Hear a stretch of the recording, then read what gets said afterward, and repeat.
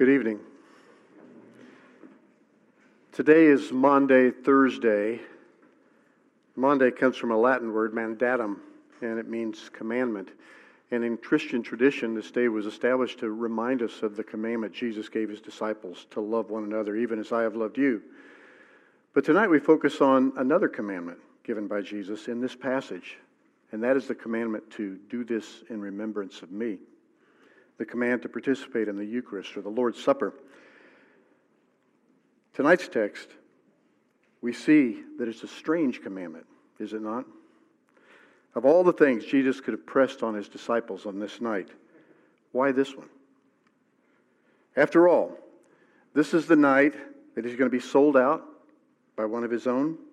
He's going to be abandoned by his other friends, arrested, subjected to humiliation and a personal assault in a kangaroo court before the high priest. And after that, he's going to be beaten by a Roman guard, forced to carry his cross through the streets of Jerusalem, and then be nailed to that cross in the brutal ways of Roman justice. Luke paints all of this as a very perfect storm that comes together around this supper this night. In verse 2, we read about the plot to have Jesus killed by the religious leaders. And then in verses 3 through 6, we see that there's a bigger actor behind that plot. We see Satan himself, who has entered into the heart of Judas and is working with Judas to conspire for Jesus' death. And then later on, right after our reading this evening, we find out that the disciples, after Jesus has told them about the fact that someone at the table is going to betray them, they start arguing with themselves about which one of them is the greatest.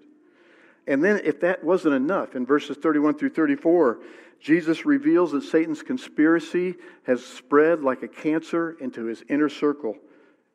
They will be sifted like wheat, he says. And then he turns to Peter himself and he says, maybe his closest friend, he says that Peter will disavow his allegiance to Jesus in the worst moment possible. It is a perfect storm. The Satan, betrayal, petty infighting, and execution. And yet, it's in the midst of this storm that Jesus wants to have this supper with these men. It's hard to imagine what it was like for him. Imagine that it was your wedding day, one of the most important days of your life. And you wake up that morning only to find out that the two fathers-in-law got into a fist fight the night before about who was going to spend which Christmas they were going to stay at. And the two mothers-in-law aren't speaking to each other because of dispute over seating arrangements. And worst of all, imagine that you got word that your best friend, one of the wedding party, made a pass at your fiancé last night. Well, it was much worse for Jesus. But this is the storm that he faces. Far more tragic. He knows all the details of this storm that's about to descend on him. He's known about it for days, weeks, months, even years. He's anticipated this moment.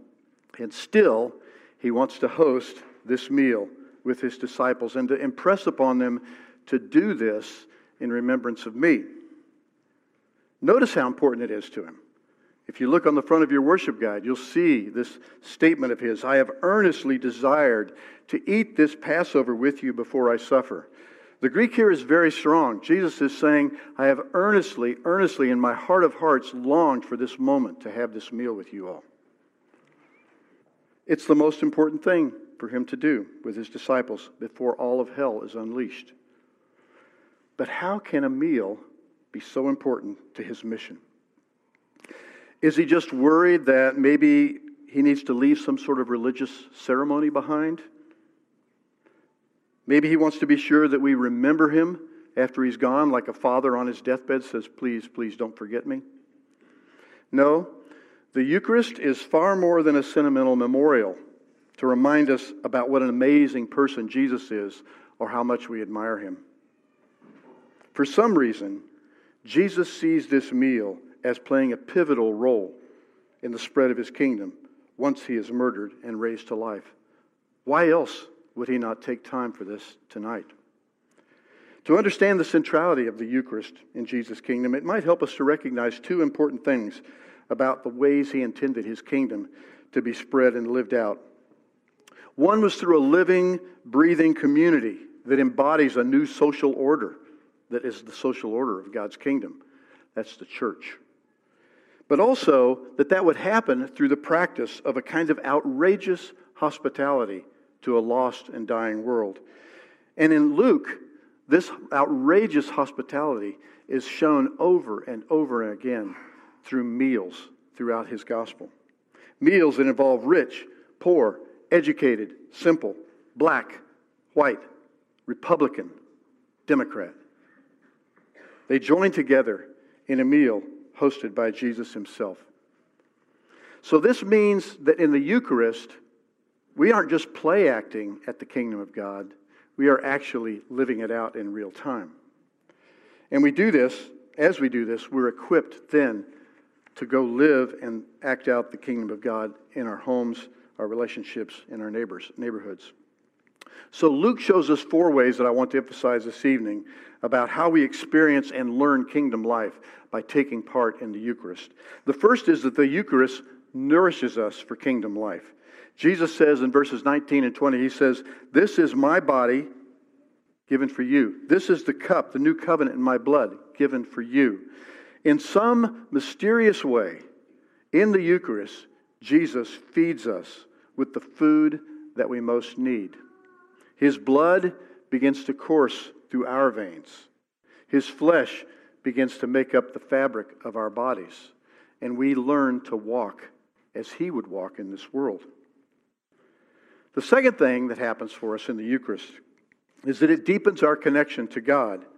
When you come to the table this evening, know this: the veil has been pulled back. Heaven has entered into this place, and Jesus is here, and he offers you himself. And as he does that, he shows you the commitment and the depth of his commitment to you, because he points to his sacrifice and gives it to you. This is my body given for you. This cup that is poured out for you is the new covenant in my blood. Paul reminds us of this assurance that we can get when we see this great gift, this great sacrifice of Jesus, when he says in Galatians 4, verses 6 and 7, "God has sent the Spirit of his Son into our hearts, crying, 'Abba, Father.' So you are no longer a slave, but a son. And if a son, then an heir through God." So, when we come to the Eucharist, we deepen our connection with God because he shows us and demonstrates to us and feeds us with his own sacrifice. But also, we return his gracious gift when we reaffirm our own commitment to him. The third thing that happens for us when we take the Eucharist is that we get to practice embracing one another. Imagine a family meal. A family meal doesn't work like everybody rushes to the table, grabs their food, and goes off to their corner so they can sit quietly by themselves and think about things. No, a family meal is meant to be done together. We do it together. And we do it sometimes with people that we don't particularly like to be with.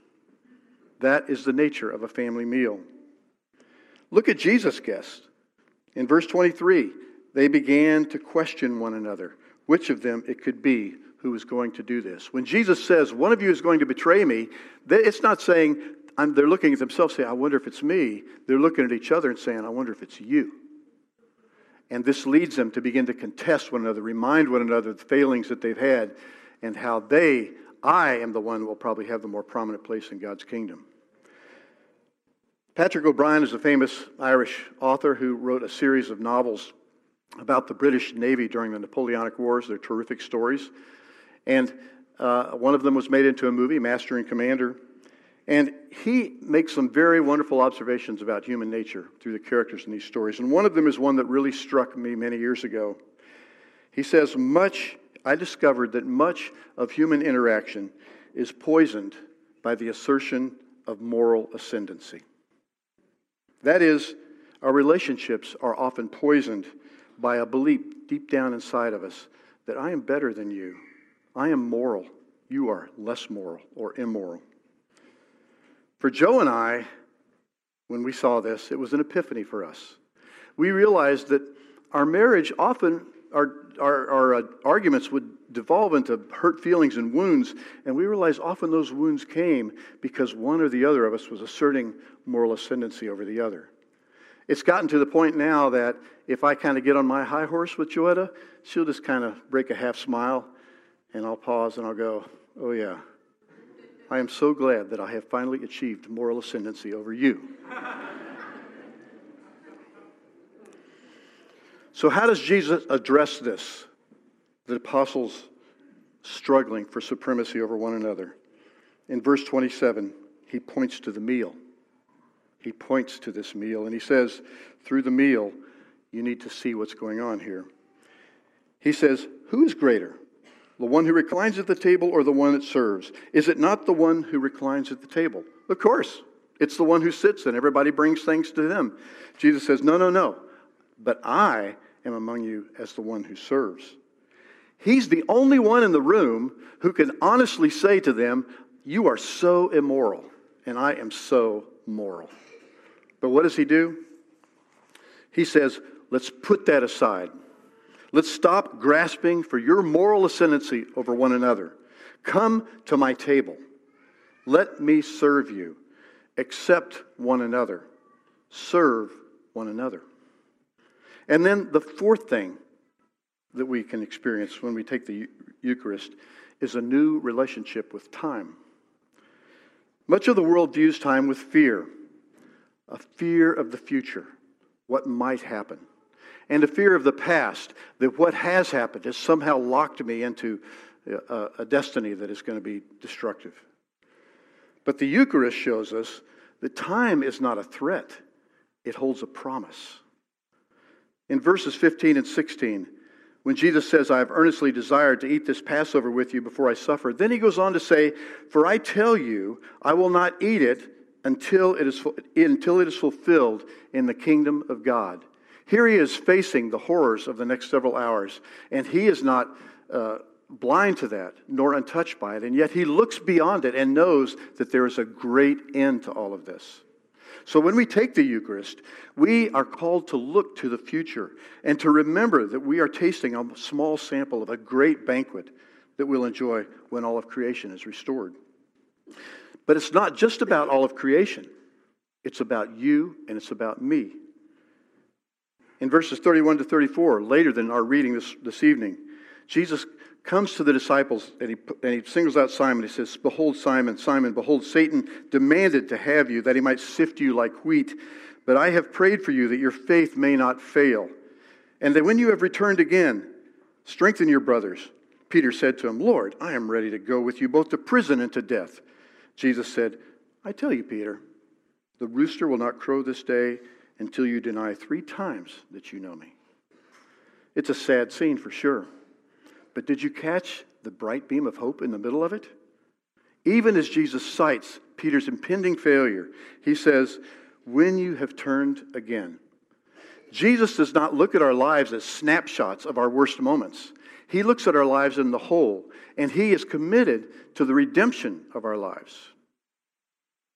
So when we take the Eucharist, we remember that Jesus knows we're only dust. We are weak and we are prone to failure, but he will not abandon us. He will work in us to restore and change us. So I said earlier that the Eucharist, when we take it, we don't just play act at the kingdom of God, we live it in real time. And that's why Jesus is so fervently desirous to have this meal with his disciples, and why he so fervently desires to have it with you and I this evening. So, think about those parts of your life, those corners where you find it hard to believe that God's kingdom will ever show up. Come to this table. Enter into the presence of Christ. Let him whisper in your ear of his love for you. And hear his voice of assurance that yes, he indeed will bring all his promises to pass.